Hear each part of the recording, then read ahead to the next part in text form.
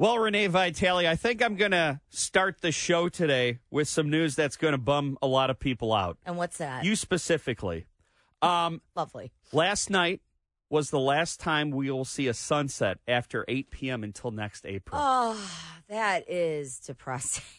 I know that that bums you out because it means that summer is over. Winter is coming. You know me, Mike Applecider Parsons. I'm so excited because once Labor Day is over, get this 90-degree garbage out of here, clear off all the back-to-school stuff, put up the Halloween stuff, and let's get it going. Do you have It's Fall, Y'all up all over your house? Yes, I take it down. I take down my Live, Laugh, Love poster, and I put up It's Fall, Y'all. I bet you do. Well, and maybe the reason I'm so excited for fall this year is because the summer has been so miserable, and I actually have some data to back that up. Really? So just a few days ago, we got word that August was the 9th wettest on record. It really was rainy. And I'm surprised it was only the 9th. I would have thought, I mean, you had those 2 days of record rainfall. Officially, we only saw 6.5 inches of rain in August, but I feel like there was more in some places, depending on where you were. Well, and I felt like it was the month of power outages. Yes. We did have a lot of those. We had 14.6 hours of outages. Michigan's power outage rate is double the national average. I saw that, and it's the most in the Midwest, too. This is so unacceptable. How come we can't get this together? Well, I'll tell you this. It's a good time to be in the generator business here. That it is. And it turned out that the summer was actually the 9th wettest summer overall, according to the National Weather Service. And meteorological summer, technically on the calendar, summer starts June 20th, but they count summer as June, July, and August. And we started with the drought. So we did. So June was our drought month, and then we just got killed with rain July and August. So, I felt like it was cooler though. It felt like a cooler than normal summer. I don't feel like my house was closed up with the air on nonstop. Yeah, it was like really super hot leading into Memorial Day. Right. And then like it just got it evened out. You're my right. My wallet feels better. Yeah, I'll tell you good. that. Yeah. Because I didn't have to have the air nonstop. Yeah, but maybe you might need to save that for the winter because if it wasn't that hot, maybe winter will be colder, or maybe it'll be warmer. I don't know. Well, let's go with the latter. Yeah, we'll see. So the good news, I guess, is that the Congress's attending physician Brian P. Monahan says that Mitch McConnell did not have a stroke when he froze up for, I think it was last week, for 28 seconds in front of reporters. He said that in an official letter that McConnell received brain imaging, had multiple consultants and assessments from neurologists. So he actually got a workup. I remember last week when they said he will be consulting with doctors. Like, okay, well, they'll probably just say nothing's wrong and send him back out there. Yeah, they said no stroke, no seizure. He has no evidence of a movement disorder such as Parkinson's. Or he did not have a mini stroke. Which, it's good news that he didn't have a mini stroke or doesn't have Parkinson's, but, then the concern remains, what happened? Right. And Dr. Sanjay Gupta, I was watching him yesterday on CNN, and he's saying there's still something wrong, and they were analyzing his movements during that period, saying, the way he was looking to the left and the way he moved to the right. Yeah. There's still, you can learn a lot just from what we did see that day. Right, and I don't want to diagnose the senator because obviously I'm not a doctor. You but just play one on TV. Right, I play one amongst my friends when I'm trying to be smug. I did notice kind of the look on it. Something neurological is going on. Right. And they're trying to explain it away saying, oh, well, he had a concussion. He had a fall back in the winter. But that fall may have been a symptom of something neurological going on. Yeah. But I guess his official diagnosis is not necessarily, any of our business. I feel like voters have enough evidence to decide whether or not he's fit to run for office again if he does run. Personally, politics aside, I hope he doesn't. He's 81, and it looks like he's struggling. Yes. So that's obvious. And so, I mean, 81. That's and we're having this discussion with the two guys running for president because they will both be in their 80s at the end of their term if it comes up again. But I mean, yeah, Mitch McConnell is not well. No, and that's obvious. Yeah, and I would actually be surprised if he ran again. Same here. So tomorrow, everybody's very excited because we're going to have a Super Bowl 2024 preview as the Lions open up the season against the Kansas City Chiefs, and it looks like one of the Chiefs' biggest stars is probably not going to be playing. I don't know if he's officially out or not. Nothing's been made official, but the star tight end, Travis Kelce, hyperextended his knee at practice yesterday. His status is uncertain for tomorrow night's game. He has been the top tight end in the world for most of the past decade. He's the number one target for Patrick Mahomes. Last season, listen to this, Kelce caught 110 passes for 1,338 yards, 12 touchdowns. He surpassed 1,000 passing yards of the past 7 years. So obviously this news is a huge advantage for the Lions. I really have a hard time when I get excited over somebody being injured. Right. You're right. It's really hard to go, yay, he's hurt. Right. And all the headlines say, oh, the Lions might catch a break. It's like, hey, this is like a human being, okay? Here's my sincere hope. And it turns out that he has no, ACL damage or anything. Right. My sincerest hope is that he sits out and rests against the Detroit Lions. Right. And then goes on to have a great season after they're done playing us. Right.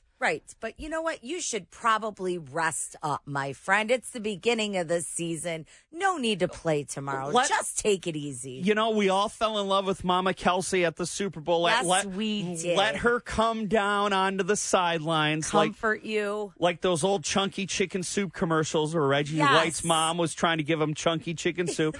And keep them in street clothes, keep the leg elevated, and come back and have a great season the rest of the time. That's right. Just take the day. Did you a lot of people got tired of the Kelce's last year around the Super Bowl? I loved it. I thought it was cool. I mean, look, there's 2 weeks between the championship games and the Super Bowl. It's really cool. You don't often see brothers facing against each other in the Super Bowl.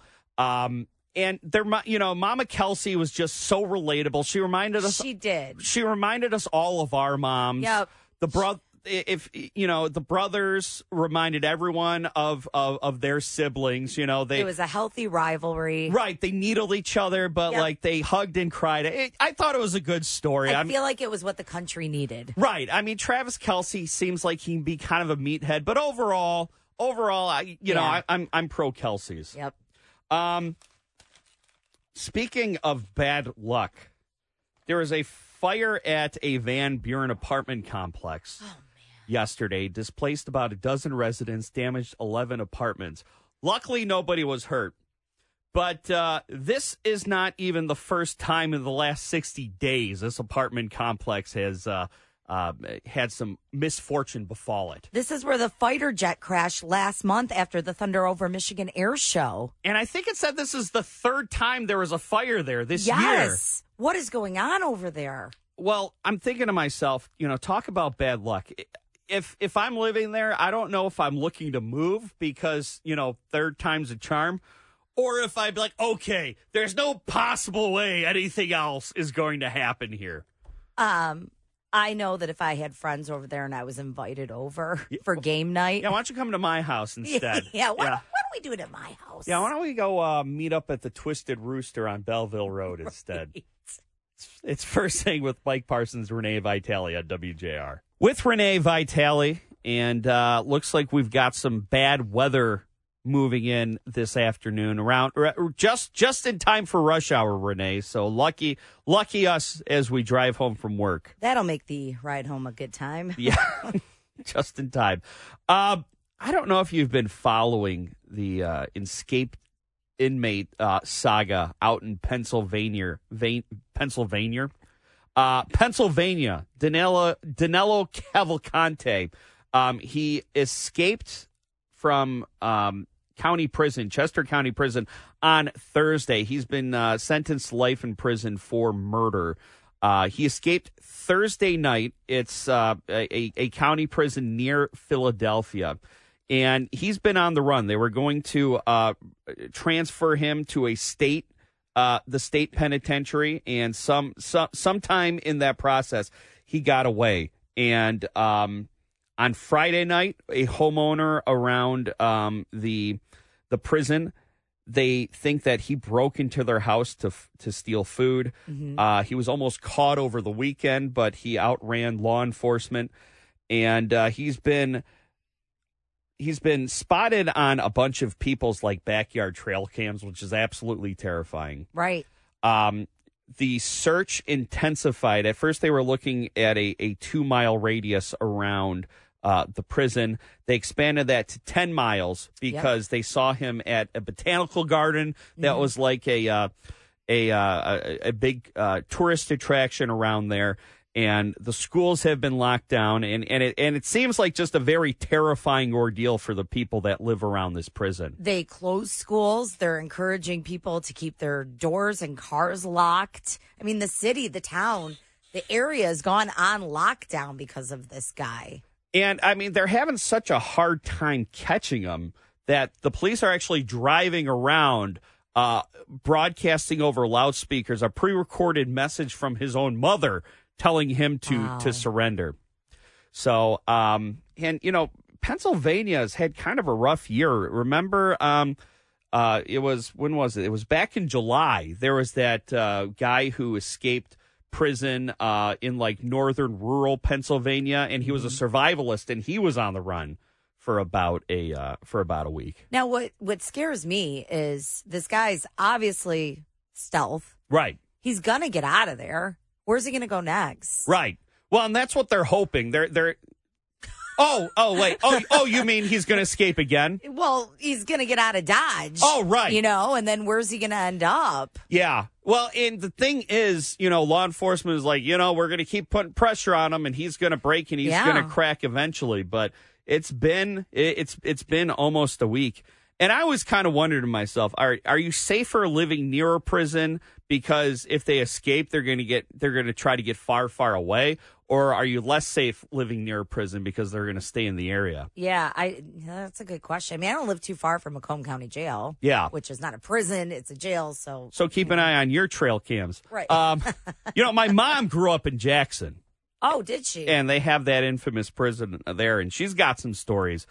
She said that one time her grandma came home and there was an escaped prisoner in her garage, and she called police, and he was rearrested, and then he got out again and tried to come back and strangle her, and then my uncle came home and scared her. Yeah, crazy stuff. So, you know, you can only imagine just how tense that area is around the Chester County Prison out in Pennsylvania. Well, they always have signs around those areas. Do not pick up hitchhikers. Right, exactly. Right. Yeah. Whenever you cross those, do you like lock your doors? Well, nowadays the cars lock themselves. Oh, so. Good. Yeah. Well, for those of us driving analog beaters. Right. Yeah. Right. But I mean, he can't be on the run for much longer, right? I mean, if you're on foot, what's your end game? I guess maybe you're just trying to get out of prison and you'll figure it out as you go. You escape the country? I don't know. I've watched a lot of movies where this happens, but not real life. Right. I don't know. And I mean, there's so much technology. There's so many ways to track people. There's so many cameras all over the place. I don't know. I'd be a terrible criminal. Yeah. I have no idea. Yeah, I mean, the fact that him and this guy, this survivalist back in July, made it a month is probably about a week is probably about as long as your time you're going to get before you're captured again. Well, sure, especially because everyone's so vigilant right now and on the lookout for this guy. Yeah. So. Yeah, I mean, you know, fear leads to vigilance, and there's a lot of that going around. Right.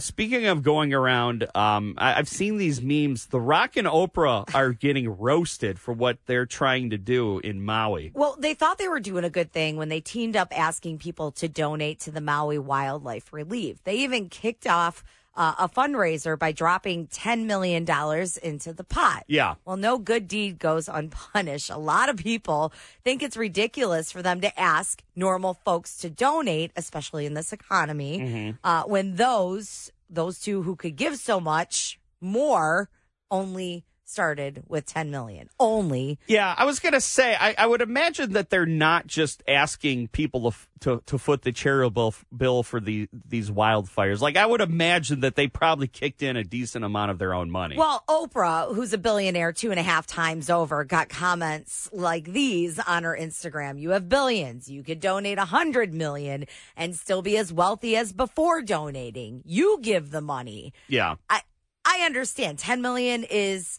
0.5% of $2 billion. You want me to give 5%? Here comes $16. Right. You know, like I understand. Well, it sounds like mission. Yeah. Well, it sounds like mission accomplished. This person sent $16. Right. Yeah. Somebody else said, girlfriend, it'd take me almost 20 years to make the amount of money that you just did today. You do it. We're struggling over here.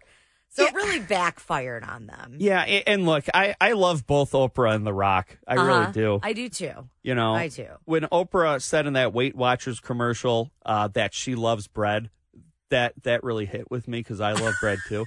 But I mean, they started with $10 million, and you know they wanted to be a force multiplier, so they threw it out there, asking more people, using their leverage power and their influence. Yeah, I mean, if you don't want to donate, just don't donate. Well, The Rock is worth an estimated $300 million. Somebody said, dig deep into those pockets, Rock. You got this. Maui will thank you.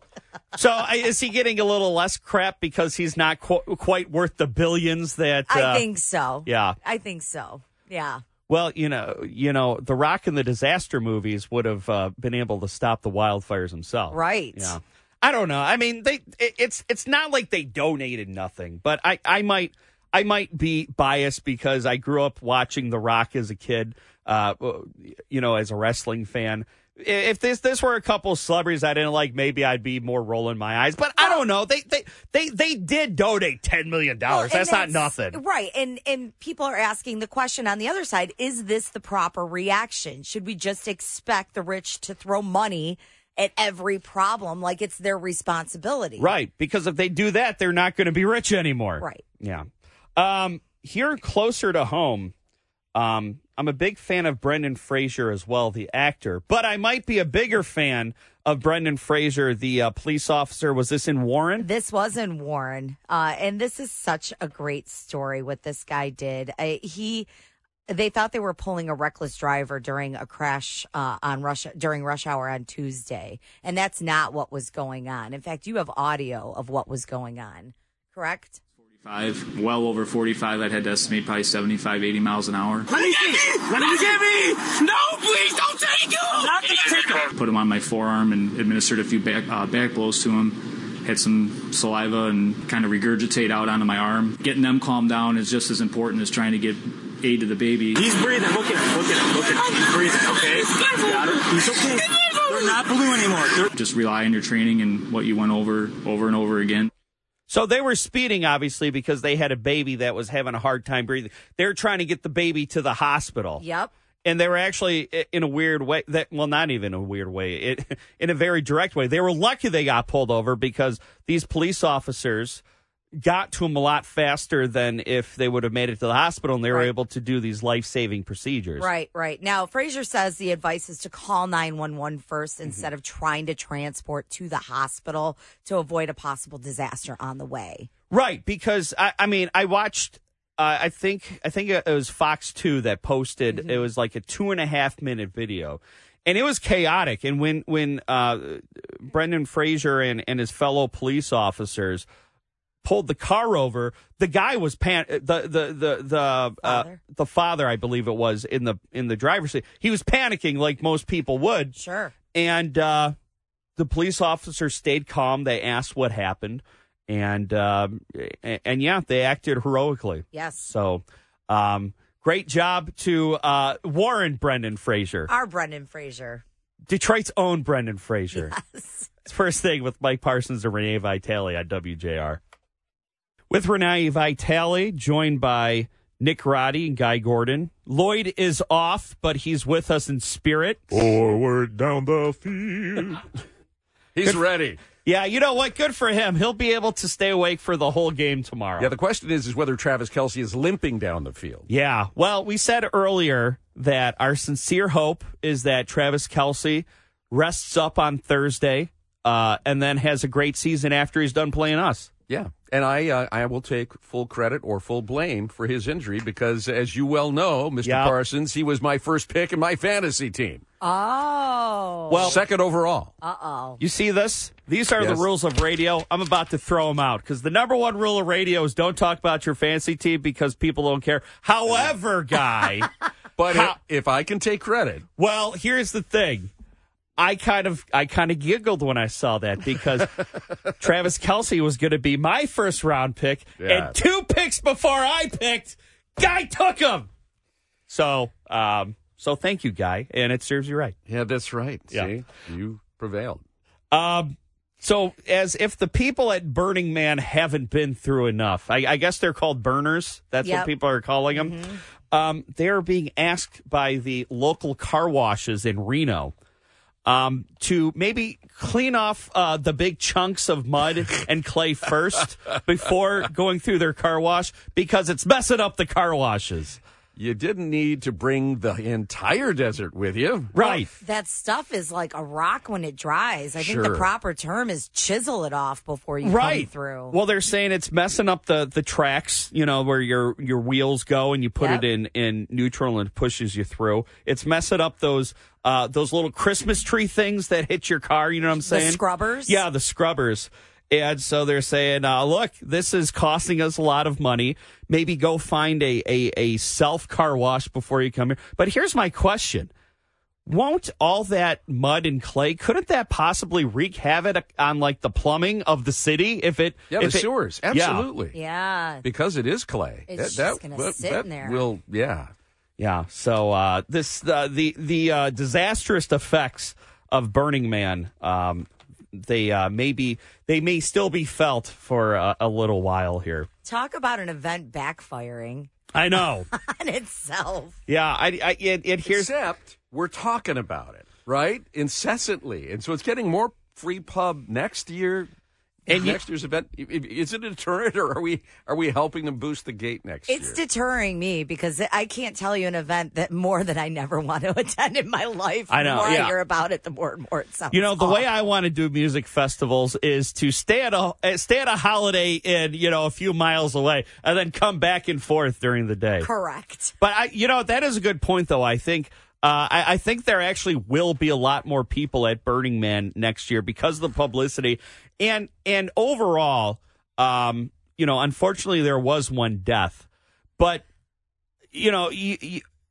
they interview, these burners, and most of them were like, I had a great time. This just added to the experience. So, yeah, it's legendary. Yeah. I'm going to be able to say I was at the legendary 23 Burning Man. Right. So if you like sitting in traffic for hours, do I have a festival for you, Burning Man? I don't know. I might move it to a place above sea level. That's not a dried out lake because that's one of the main reasons it flooded so quickly. Mm-hmm. It's literally on a dried out lake bed where if traffic or weather patterns shift, that lake could fill back up and there'd be nowhere for Burning Man to burn.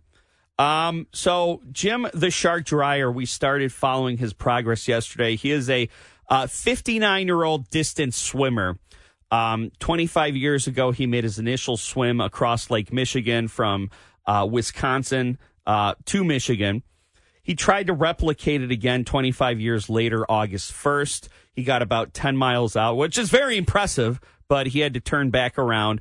And so this week he said that I'm going to swim across. I'm going to finish. I'm going to be unescorted. And Renee, I know that you've been following his process. What's the latest? Well, let's see. 5 hours ago, he posted, "Hey, Finheads, I am safe on dry land in Milwaukee. I'll fill you in more tomorrow. Thank you all sincerely for your support and following along." That's all we know. So that's I mean, if it's in Milwaukee, then he didn't make it. If he had concluded his journey, he would be telling us that from Grand Haven, right? Right, because he started in Wisconsin. Right. And it looked like he was going to miss Grand Haven anyway. Yeah, he had traveled so far north Guy. that he was going to be north of Muskegon. What were the wind conditions? Was it didn't look too treacherous yesterday? No, and it looked like it was going to be helping him a little bit because Yeah. it looked like it was coming mostly from the west. But Yeah. But but obviously it seems like the currents were pushing far north. What did I just do? This is what happens. I touched a monitor and I just turned on the. Yeah. Let me take that away from you. All right. I thought that was Jim Dreyer's theme song or something. Yeah. You finheads. We now have a playlist. Right. It's a little sultrier than I thought for a swim across Michigan, but God bless. I guess maybe the currents were pushing them north or whatever. But I mean, I'm glad that. If the conditions were bad, he did turn around because we were very concerned yesterday. I mean, anybody trying to swim across Lake Michigan unescorted without like a boat there to pull them out if things got bad seemed risky. On top of that, he was pulling a dinghy. Yep. Guy, I think you said it was 200 pounds of gear on it. Yeah. All total. Yeah. So it sounded like he made the right decision and he was smart and decided to turn back around. But discretion, the better part of valor. Yeah. Right. Yeah. But I mean, he was going for like an 85-mile swim when 25 years ago it was like a 65-mile swim, and it's just like, man, like it's great that he's trying to raise money for the Coast Guard, but I mean, people would be just as impressed if he did a 65-mile swim. I'm impressed at 10 miles. Right. I'd be impressed if I could swim 1 mile, let alone that much. So it's hard. Yeah. Right. It's incredibly hard.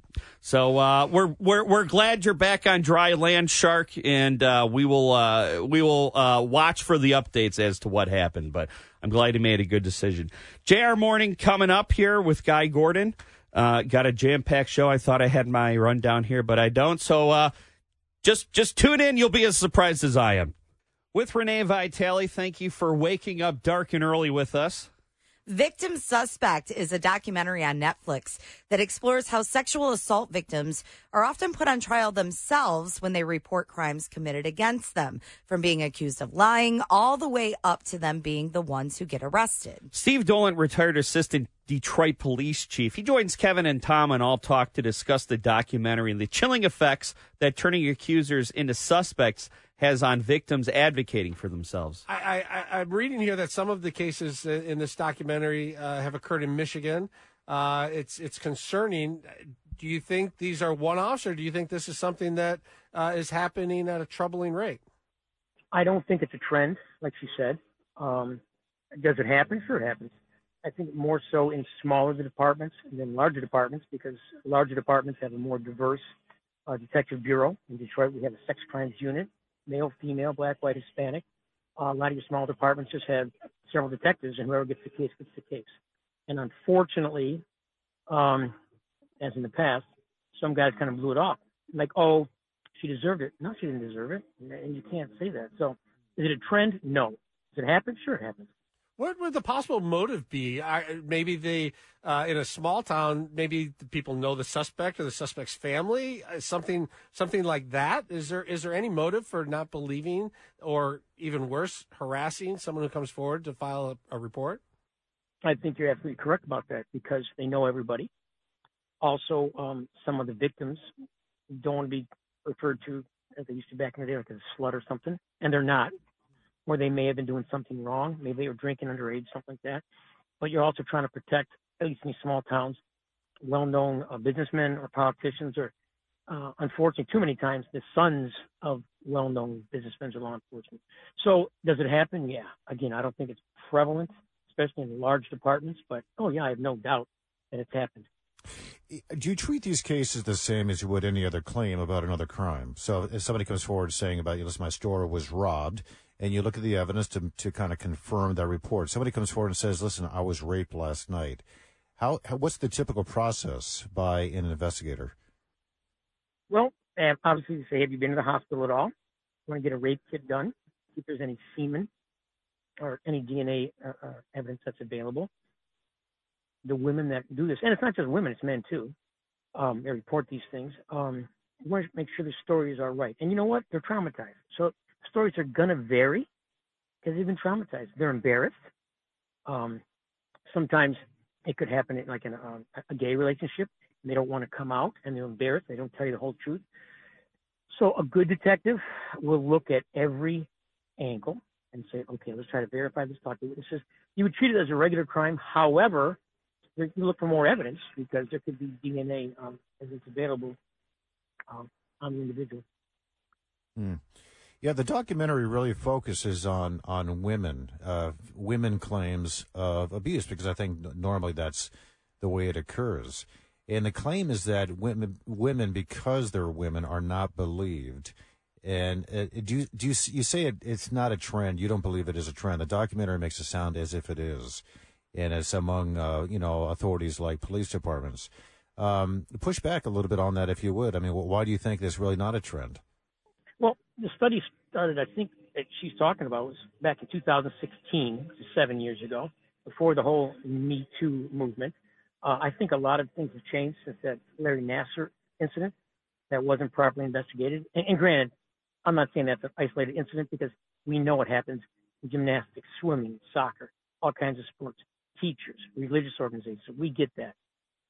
But I don't think it's a trend. I thought I looked at it, and it's like a total of maybe 400 instances throughout the country. If I'm wrong, if I'm not mistaken, 400 over 7 years. So yeah, it's going to happen like maybe once a month, maybe twice a month. But I don't think it's a trend. I think law enforcement's made great strides since 2016. Some of the old time cops that kind of blew this thing off are gone, and we have a new generation of police officers going, yeah, this does happen, and we do have to enforce this. We do have to investigate this. What are some safe to report policies? What are some things that law enforcement should be looking at when they talk about training those who take these reports? They need to be more empathetic. You can't just, unfortunately, we become cynical. There's too many times you get a police run and someone says, I've been sexually assaulted, and they're just pissed off with their boyfriend or their girlfriend or whatever. And it's not the case. So you've got to be more empathetic towards them, but you also have to take a step back and go, okay, could this have happened? It sounds like it could have. Let's treat this individual with dignity, not just like there's some, person. Because people may call when they're intoxicated and say, I've been sexually assaulted. And too many cops are yeah, you're drunk, you wanted it, blah, blah, blah. It's not the case. No does mean no. Yes. It absolutely. It is what it is. It is what it is. And listen, I mean, I feel tremendous compassion for women who have been sexually abused or even an attempt to do that. And the difficulty of reporting that stuff. And it used to be, this is kind of controversial, but I don't know what the legal ramifications of this are. It used to be when you were a woman in a female locker room and a man came in, a biological man, you had every right to come and complain about it because you felt violated. Are there laws on the books now? Because now that suddenly is a lot of women. I've spoken to them who say they went to complain about a man walking into the locker room, looking at them change, and they've been pushed back saying you're phobic of this and that. When in fact they felt violated. Are there any laws that police, when they respond to a situation like that, can fall back on? I don't believe there's a law for that. I definitely complaint. You file a police report. I'm trying to think. I guess it would be sexual harassment, maybe, because you're walking into a woman's locker room and changing her clothes. And believe me, it happens. And it happens in police departments, too, because people are stupid. Yeah. They just are. I don't think I could be wrong. I don't think there's an actual law in the books that says you can't walk into a locker room, whether it's male or female. But I definitely, you come and see me naked, changing the room. I'm trying to think what it would be. It wouldn't be sexual abuse. It might be sexual harassment. And you come in there and if you took pictures and stuff, then you've got a crime. Yeah, expectation of privacy, Right. You do have an expectation of privacy. What role do prosecutors play in this whole issue of victims feeling like they're being attacked? Do prosecutors demand certain evidence, or do they want certain questions asked before being presented with a request for charges? Oh, absolutely. In fact, I believe Kim Worthy has a sexual abuse unit separate in her in the Wayne County Prosecutor's Office. Yeah. Is there credibility with the witness? Is there a long-term relationship with the witness? Unfortunately, too many times in the past, and probably still now, sexual abuse comes from a girl may expect it because her father or stepfather abused her. Or there's a boyfriend. She's in a relationship, prior relationship, where she's witnessed her mother being sexually abused. They don't report it. When they finally do, people are going, wait a minute. So the prosecutors have to look at that, look for the validity of the statements. And just saw on Channel 4 that we are expecting a injury update on Travis Kelce today. So maybe he's playing possum. We'll see. It's First Thing with Mike Parsons and Renee Vitale on WJR.